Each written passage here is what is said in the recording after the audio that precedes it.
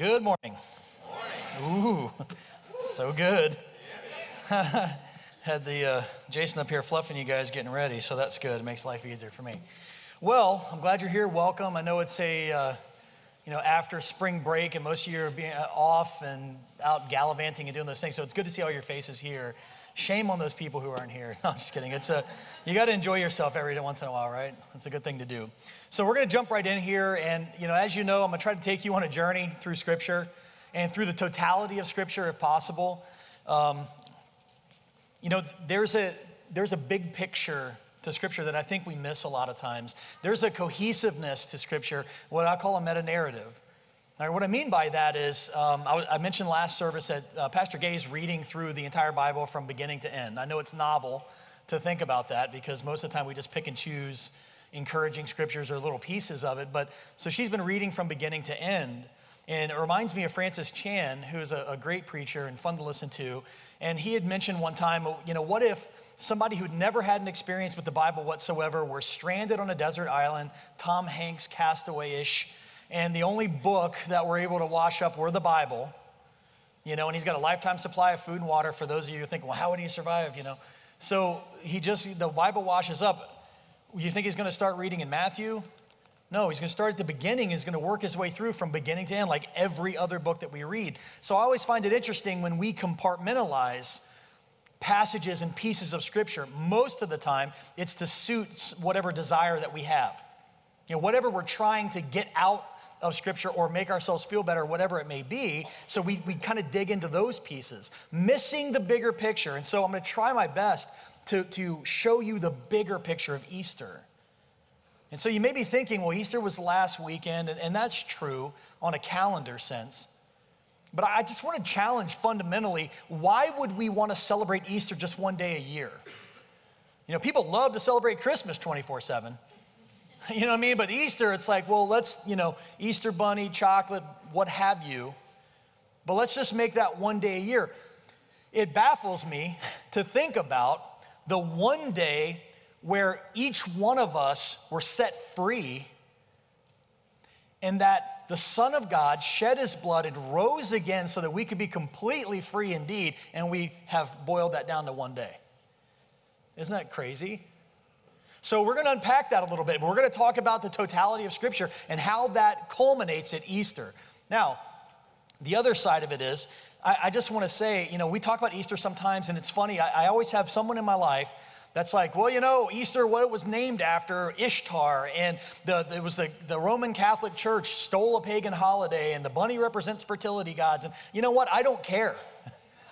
I could care less, if I'm being honest. I don't care where it came from or who has ascribed what to it. I could care less because that's not the part that I care about.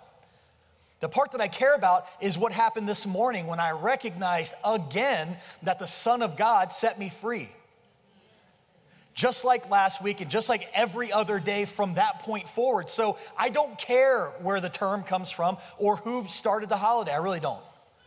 And so I just want to challenge us today to let's look at Easter in totality in our lives every moment because it's happening constantly. All right, so over the last month, Buddy and Gay have taken us on this rebuild journey. Now, there's 200 people, 300 people here, whatever, and there's 300 opinions as to what rebuild is and what it's about. Some people, you're excited about the student aspect of it. Some are excited about the air conditionings, which when it's, not today, but when it's dead on summertime, you're going to be real happy about that. You know what I mean? Some of you are excited about Smithfield. Some of you are not as excited because it has to do with money. Whatever. This journey is so much more than those three pieces or whatever your opinion happens to be. Right? So they spent the last month unpacking Nehemiah. The person, the book, the concept, all of these things. So we spent a lot of time introducing and working through this person who responded. The camera people hate me because I'm constantly like, you know what I'm saying? It's like there's a sniper someplace and I have to keep moving so they can't get a lock on me. Honestly, I don't know why I do that. It's so weird. Anyway, there's a squirrel over there. I saw it. All right, so at any rate, There's Nehemiah. All right, so Nehemiah, historically speaking, was a child of captivity. Here's what you need to understand. The book of Nehemiah starts with Nehemiah's brother Hananiah coming to him and saying, and him asking, how's Jerusalem? How's the city? Well, have you ever wondered, why does he care? Because historically, he'd never been there. Historically, he was born in captivity, having never even been to his homeland, and probably never meeting the majority of the family that was left behind there. So why does he even care? There's a reason why he moves to how is the city, to weeping over the fact that the walls are broken down and that the city is in shambles and that the people of God, his people, are scattered to the winds, that he falls on his face and begins to pray. There's a reason why that's important. Now, we've talked about rebuilding the wall, right? We've talked about, what that means for us. God's given us a vision. God has given us a vision. God is very specific at times. We'd like to believe that God just casts some giant, vast thing and we're just allowed to weave our way in and out of it and try to settle in and there's no specifics. That's not really the way God works. Because what that does is that leaves us in control on which direction we want to go. Can we be honest with ourselves for a moment? We really stink at making decisions. I mean, we stink at it. We're the worst. Every time in our lives, and if you're just completely honest with yourself, which I know can be difficult at times, it is for me, but every time you make a decision, you push God to the side and you take it on yourself to be in control, it gets screwed up. It's a colossal nightmare. It's just the truth. We're horrible at it because we're flawed completely. And so we look at this rebuild and we start talking about the concept of rebuilding, and it's very tempting for us to say, well, I will do this. By the force of my own will, I will recreate myself. What a sham. It can't happen. We try it every January 1st anyway, right? Every January 1st, we celebrate the brand new year that's going to come. We're going to put away the old year that really stunk based on our poor decisions, and we're going to just march forward having decided that day that we're going to make a change. I'm not going to eat the quadruple Whopper anymore. I'm going to back down to the double Whopper. You know what I'm saying? I'm going to work out like there's some mysticism in the first of the year that gives us some newfound desire to do things. It's crazy. We're horrible at making decisions. Look back in your life and see the wreckage of the decisions that you made. Look back in your life and see when you followed God or you followed yourself and see which path has the most fallout. It doesn't take a rocket scientist to either do your TurboTaxes or, that's a great commercial, right? You get a refund. Oh. It doesn't take a rocket scientist to know that all the wreckage in your life is due to you and me. So we look at this person, Nehemiah, and we say to ourselves, well, what was he thinking? I mean, how is he going to build this? How is he going to do it? What was going through his mind? And then we look at the story of Salem Fields, and we see some cohesiveness here. Here's what's interesting about it. Nehemiah had never been there. He didn't know the people there. He'd never been to the temple, and yet he knew that it was his place, and he was broken, that the walls were down, and he knew enough to fall on his face before the eternal God and pray for deliverance. How could he have known that if it weren't for people in his life that continually reminded him of where they'd been and where they're going? This is the story of Salem Fields. And it's not just our story, because this story was passed on through Harrisonburg First Church of the Nazarene, where Buddy and Gay found Christ, which was passed on wherever their pastor found Christ, which was passed on and passed on and passed on. We are sitting here as a lineage of faithful retelling of the story over and over again. That's important, not just for a history lesson, because it helps us point ahead and still trust that God is God and he's faithful.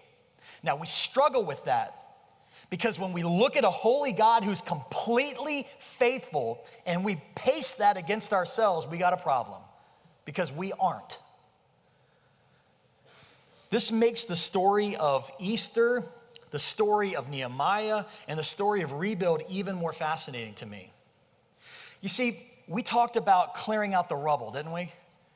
We got to move the rubble out of the way so that we can build fresh. And then we talked about the bricks, and we've talked about the mortar, and we've talked about our participation. It's not enough for us to say, yes, God, I will rebuild, and then we just lay down and let God bring the holy bulldozer along and scrape everything out and do all the process. The people were involved, weren't they?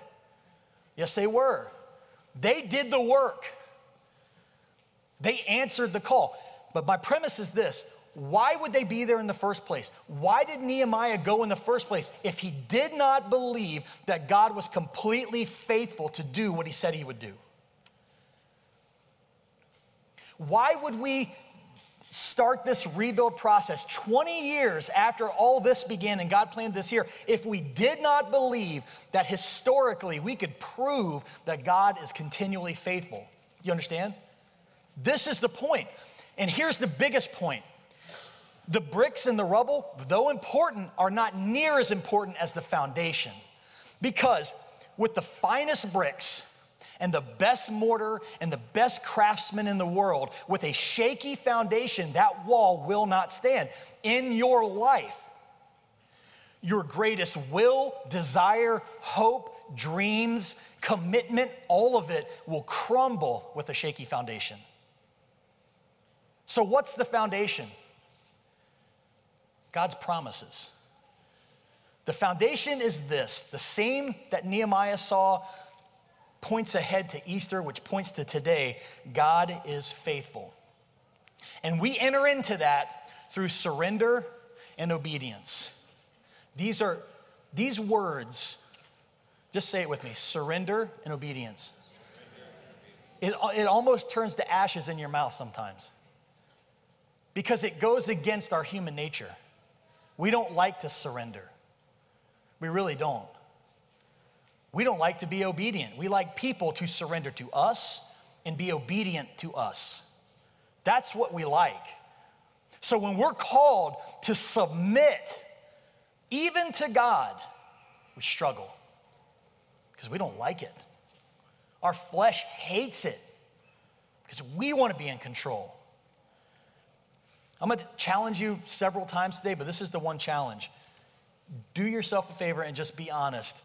Every time you've been in control, how has it worked out for you? Just think about it.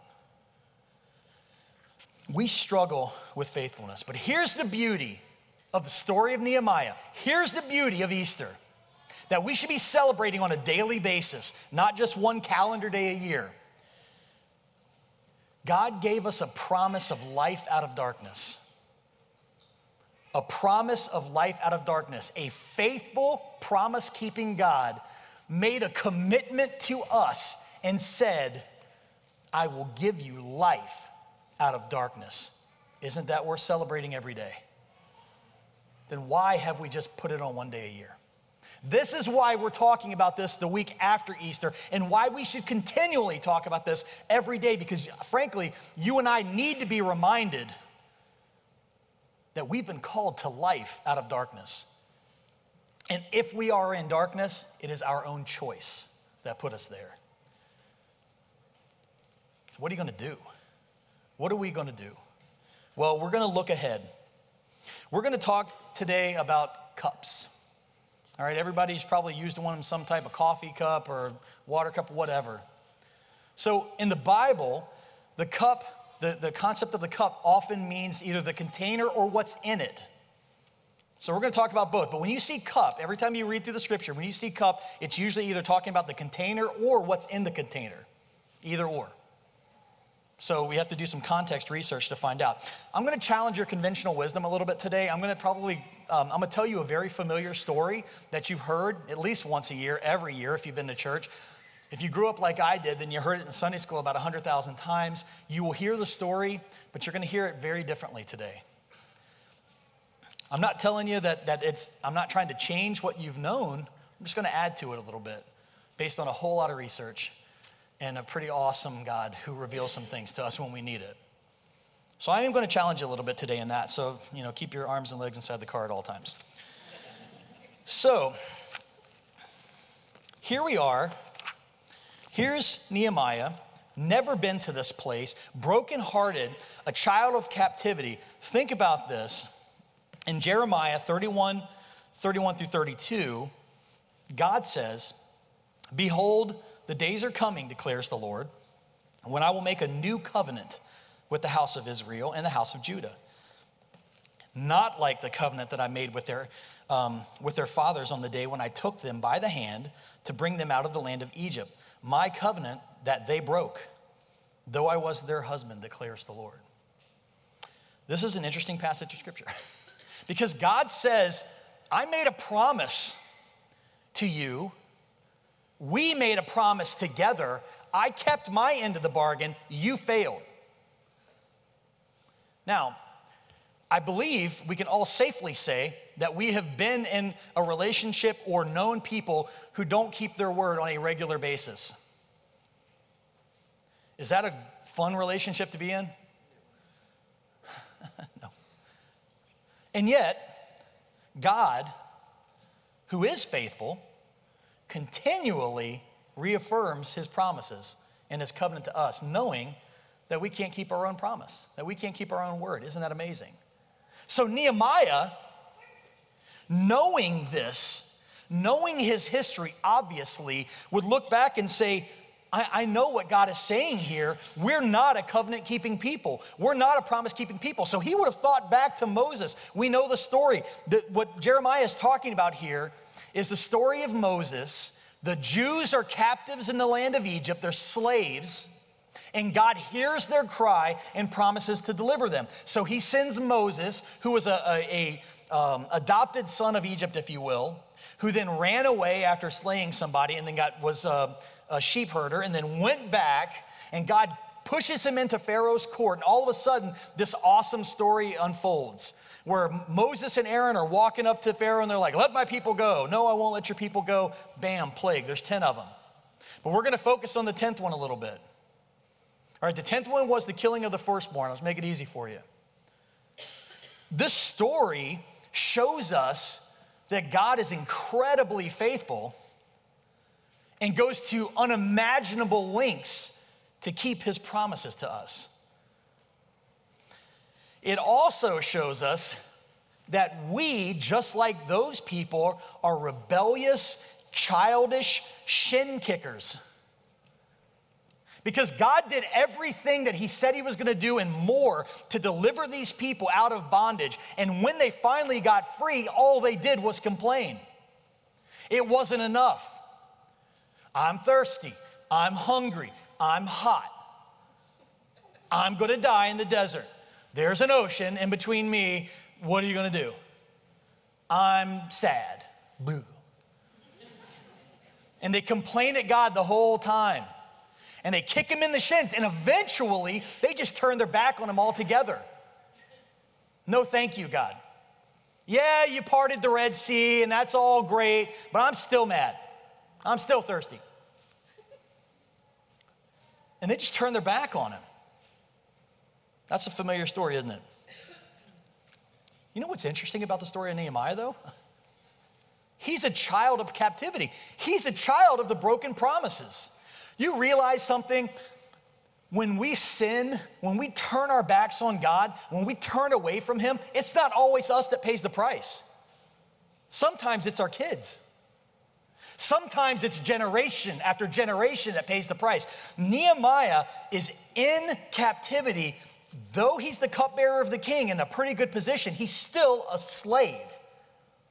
And at any moment could be executed for any reason because of his forefathers making a bad decision. And there he sits in captivity, never going home, never truly having any roots because they failed. Doesn't that make our decisions a little more important? Doesn't it begin to matter a little bit more? It's not just us anymore. You and I are willing to pay the price, but your kids' kids, generation after generation. Here's a perfect example of that. See, Nehemiah was the cup builder to the king. He didn't build a wall on a foundation of bricks or stone. He built it on God's promises that he knew. And I'll prove it to you. Because the prayer in Nehemiah, he's very specific about what he says to God. This is a man who knew his history. And this is a man who believed in the faithful promises of God, that he is a promise keeper, even when Nehemiah admits that he is not. This prayer is way deeper than I think most of us get. Nehemiah chapter 1, starting in verse 5, he says, "And I said, O Lord God of heaven, the great and awesome God who keeps covenant and steadfast love with those who love him and keep his commandments." He admits right up front, you're a promise-keeping God. Oh, great God in heaven, creator of all things, who keeps his word.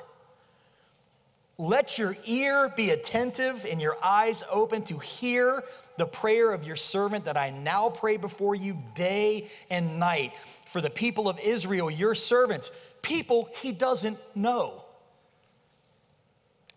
Confessing the sins of the people of Israel.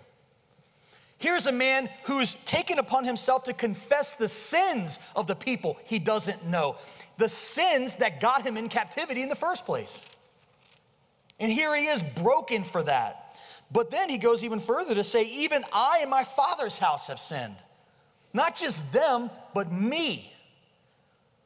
I have failed. I'm a promise breaker, God. Do you see the contrite heart, the brokenness in this? When he looks up to God and said, you never fail, but I have failed you personally. Would you still hear me? Would you still listen to me? Would you still keep your word to me? And then he reminds God. He says, we have acted very corruptly against you and have not kept your commandments, the statutes, the rules that you commanded Moses. But remember what you said, God. And this is so important. God said this, if you're unfaithful, I will scatter you among the people. But if you return to me and keep my commandments and do them, though your outcasts are in the uttermost parts of heaven, from there I will gather them and bring them to the place that I have chosen to make my name dwell there. Here's what God said. And Nehemiah prayed this back to God, having experienced it in that moment. God said, if you are unfaithful, if you break your word to me, then I will scatter you across the earth. And guess what? He did. Because Nehemiah was living it. Nehemiah was in a foreign land, serving a foreign king with only stories about God to keep him going and keep him grounded. He lived it. But there is an amazing piece to this. But if you return to me and you keep my commandments and do them, though you're scattered to the furthest parts of the universe, I'll bring you home to my place, to my home.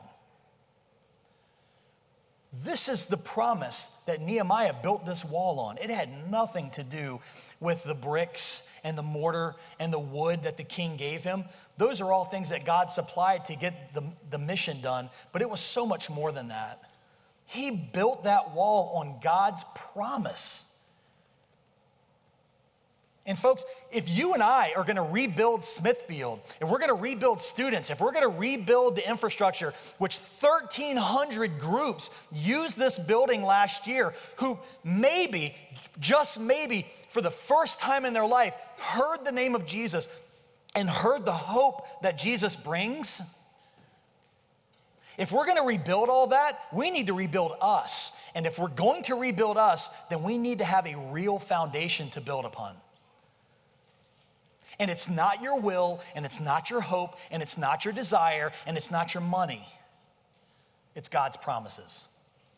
Because if we're honest with each other, we break promises constantly, especially to God. But that's not what that wall was built on. It was built on the eternal promise of God. And it can still happen today. He was the cupbearer of the king. You know, I told this story last that there are moments, my mom and dad are actually here today, which is kind of cool always. But I was thinking about this last service, and it's interesting. There's been moments in my life where, I was just broken. Just broken. Just had reached my bottom. Just had gotten to a place where I just couldn't take anymore. You ever been there? I mean, nothing makes sense anymore. Nothing works anymore. It's like nothing works. You turn the hot water on, cold water comes out. Nothing works. But there's just something about taking the drive, and not everybody can identify with this, but this is my story. There's something about taking the drive, however long it is, no matter where you are in this world, and walking across the threshold of home and sitting down on the couch and just taking a deep breath and being home. Do you understand? This is what God's calling us to. This is his promise. He's saying, I don't care where you've gone. I don't care what you've done. There is no distance too far that you can't come home. Just say yes, and I'll bring you home. If you're away, if you're in darkness, it's because you choose to be. God's promises have not changed. Nehemiah understood human frailty. He understood the failure of us, but he more so understood God's faithful promises. Get that in your head. Because if we don't understand that, we're never going to rebuild anything. Ever. God never changes. Always faithful. Now we're going to fast forward a little bit quickly, a couple hundred years later, to the culmination of this promise. Nehemiah knew that God had made promises and keeps his promises. And now we fast forward to the promises. Here we just heard the story of a cupbearer of the king. Now we hear the story of the king who became a cupbearer. And eventually the cup. Story of Jesus. Here, God himself puts on human flesh and enters this world to fulfill the promise that he made. So we're going to tell the story in the Garden of Gethsemane. Everybody know that story? Matthew 26, 38 through 44. Jesus, after having his last meal with his friends that he'd been with for 3 years, who still don't get it, takes them to a garden and asks them to watch and pray. He says, my soul is very sorrowful, even to death. Remain here and watch with me. And going a little further, he fell on his face and he prayed, saying, my Father, if it be possible, let this cup pass from me. Nevertheless, not as I will, but as you will. We've been taught, if you've been around church at all, and I'm not saying this isn't the case, but we're going to add to this a little bit. We've been taught that Jesus in his humanity, Jesus was fully human and fully God at the same time. I know that's mind-blowing. But in his humanity, Jesus was looking at this and he's saying, I don't want to die. I don't want this. God, if there's any other way, then do it. But if you can't, if this is the only way, your will be done. I'll follow you. I will do what you need me to do. That's the understanding that almost all of us have, right? Sure it is. And it's understandable. If you were in that position, wouldn't you say the same thing? Haven't you said it in your life anyway? God, is there any other way? Do I have to walk away from this? Do I have to say yes to this? You really want me to be a missionary in Africa? Are you sure? There's got to be somebody else. You know, we say that all the time. And so we understand Jesus pleading this, saying, maybe this has got to be what he was saying, but let me throw a curveball at you. This was the time of Passover, so this becomes very important. Passover becomes very important right now because Jesus, being a Jew, celebrates Passover. And so this takes us all the way back to that story of the 10 plagues all over again. Here's what's especially interesting. The word for Passover is Pesach in Hebrew. All right, Pesach means Passover. To skip over, if you will. So This tells us the story of the 10th plague. We know from our history that God commanded Moses, go to the people and tell them this, sacrifice an animal, take the blood, paint it over the door frame, and when my angel of death sweeps through the land, when he sees the blood, he will pass over that home. He will pesach that home, pass over to avoid it. But the Egyptians who do not have the same information, with no blood over their doorposts, he will abar or pass through that home. And the consequences that follow are devastating. So you've got two words in play here, pesach, pass over, and abar, pass through. You're probably thinking, well, thanks for the Hebrew lesson, why is that important? And what does it have to do with Easter? Here's why. Jesus spoke Aramaic and Hebrew first off. So believe it or not, the Messianic Jews, which are Jews that believe that Jesus was the Messiah, actually, they don't typically, if they read Hebrew or Aramaic, they read it in that language. Well, the translation of this story is different in that language. It's so fascinating. Here's what it says. Jesus praying to God says, if it be your will, let me pass through the cup, not pass over. The word is abar. Jesus says, let me pass through this cup. Not, don't let it pass over me, let me take it all. You see the difference? Jesus, in that language, is not saying, let me avoid it. He said, I want it all. That's vastly different than a trembling Jesus saying, but I don't want to die. Jesus knew that he was going to die, folks. He talked about it over and over again, so this is no surprise to him. In fact, Jesus is eternal, so he's been with God eternally. He knew this from the beginning of the world and before that this was going to happen. So it's no surprise that he was going to die. I don't believe that the human side of Jesus was worried about dying. What I believe that he was really sweating blood about was being separated for the first time from the Father. He'd been with him for eternity, in communion, in eternity, and for the first time, he was now contemplating separation. And not just separation, but wrath. A perfect and holy man, God, was about to drink his own cup of justice and take all of our rotten sin and get it poured on him like oil. Wouldn't you sweat blood? First time separated from your Father, who you've been in intimate contact with for eternity. And yet, he had the strength to say, I don't want to avoid this, I want all of it. Now, let me frame this. In the Passover tradition, here's what happens. Traditionally, back then, there would be one large cup on the table filled with wine. Now, they didn't filter the wine, so at the bottom of the cup, there's going to be stems and pieces, and the bitter pieces they call dregs. All right, the bitterness that would float, or not float, but settle to the bottom of the cup. They would pass the cup around, and everybody would drink as much as they could and then pass on the cup. Well, the savior of the table was usually the one who, when it was getting down low, would drink the entire cup and finish the cup, including the bitter pieces, so that the next person would get the new wine and the sweet wine. So seeing that picture, now we see a Jesus on his face before God, pleading with him to say, I want it all. I want to drain the cup because I don't want to pass the cup of your wrath forward. Do you see the love? Can you comprehend the love? Here we stand with our fragile little hands holding the cup of God's wrath. And Jesus saying, give me that cup because I will drain it and refill it with new wine. God, give me all of it because I don't want to pass any of this forward. Wow. That's amazing.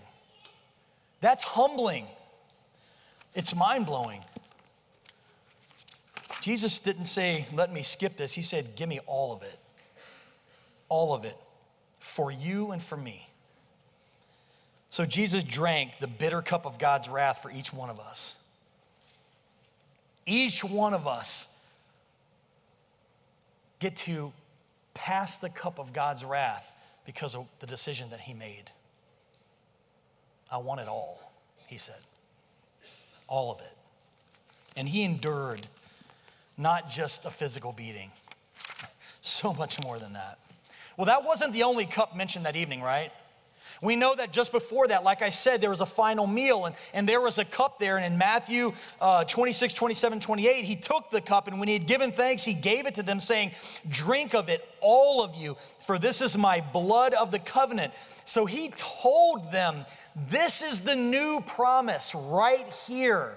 But I want you to get the imagery in your mind. Here were these men that he loved so much, that he'd spent so much time with and invested everything in, who still didn't get it, who couldn't stay awake even for an hour with him, who still denied the fact that he was going to die, who didn't know what was arguing about who was going to be first in the kingdom of heaven, whatever. And here he sees them holding God's wrath in their small hands. And instead of condemning them, which we all deserve and they deserve, he takes the cup of wrath and he gives them instead the cup of salvation. He exchanges cups with them, and they don't even get it fully yet. He takes the cup of bitter wrath and gives them the new wine of freedom and salvation. Man. Do you get it? That God drank his own judgment for you and for me? That God says, I don't care where you've gone in this world, you have not run so far that I can't bring you home. That he extends the cup of salvation to the people that he loves, which is all of us, and takes the cup of wrath and drinks every last drop because we can't do it. We couldn't handle it. Only he could. And so, you know what? You and I, here we stand or sit or online with a choice. Do you want to get up from this place and carry the cup of God's wrath back out with you? Or do you want to exchange it for salvation? Do you want to exchange it with Jesus with his hand held out to you, his nail-scarred hands held out, holding the cup of the new covenant, the new promise, the promise that God can only deliver on? A foundation that never shakes.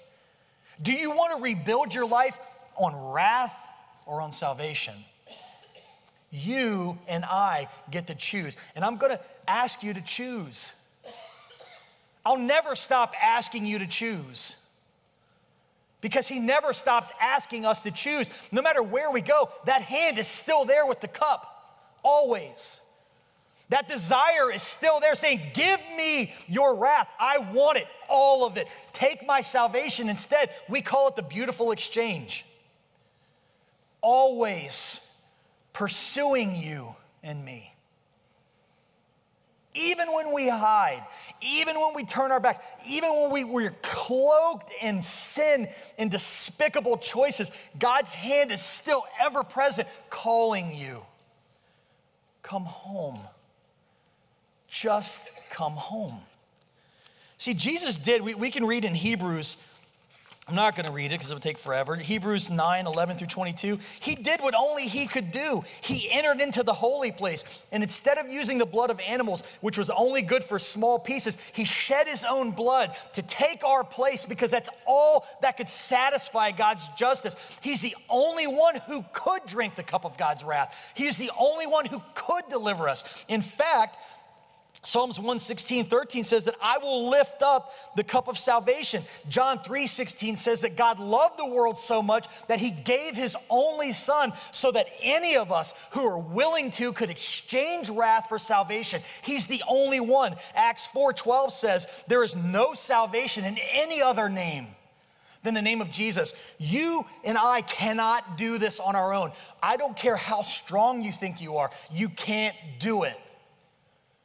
You could be so broken today and say, God, take my life. I have failed you. I'm willing to sacrifice my life. It's not enough because it's impure. It's not enough.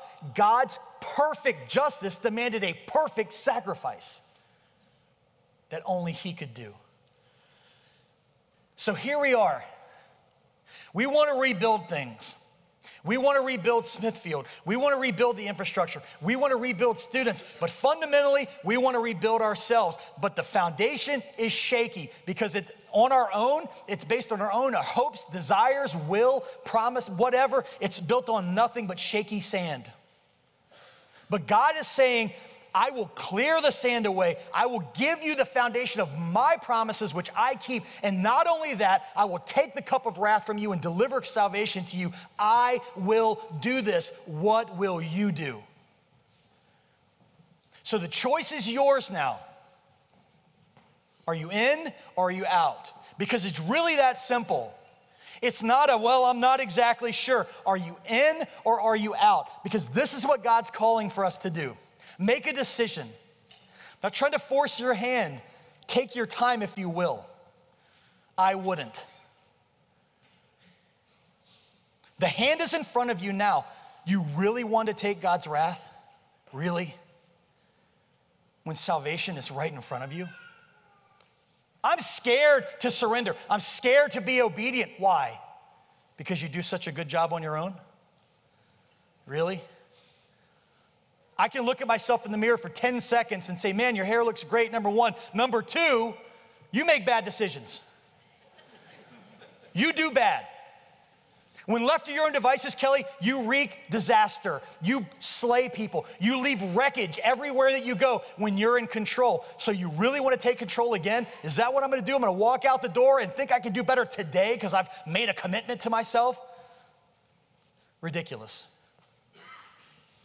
God's hands extended. Are you in or are you out? What are you going to do? It's a simple exchange. Wrath for salvation. Didn't come cheap. It cost the God of the universe his very own blood. But he paid it in full and drank it all for you and me. Let's pray. God, thank you so much for who you are. God, it's humbling to think that you've done all of this and that we have broken every single promise we've ever made to you, God. We are horrible. And we know it. And you're holy and you're perfect. And we stand in your presence and we say, why? Why me? And with unimaginable love, you look at us and you say, because you're mine, and I want you home. So God, you've offered us freedom and home. God, please break our hearts for this. Thank you for what you did on Easter. Let us celebrate this every moment. Let us rebuild on your foundation and your promises, because that's the only thing that we can be sure of. You've never failed, and you won't start now, God. So I ask you that your Holy Spirit would have free reign right now, because someone here really thinks they've gone too far. Someone here really believes that it might be true, but not for them. It's too far, God, and that is a lie, because you've extended the cup of salvation. It's just waiting. So God, let us drink deeply of that cup. In the name of Jesus, stand and worship with us, please.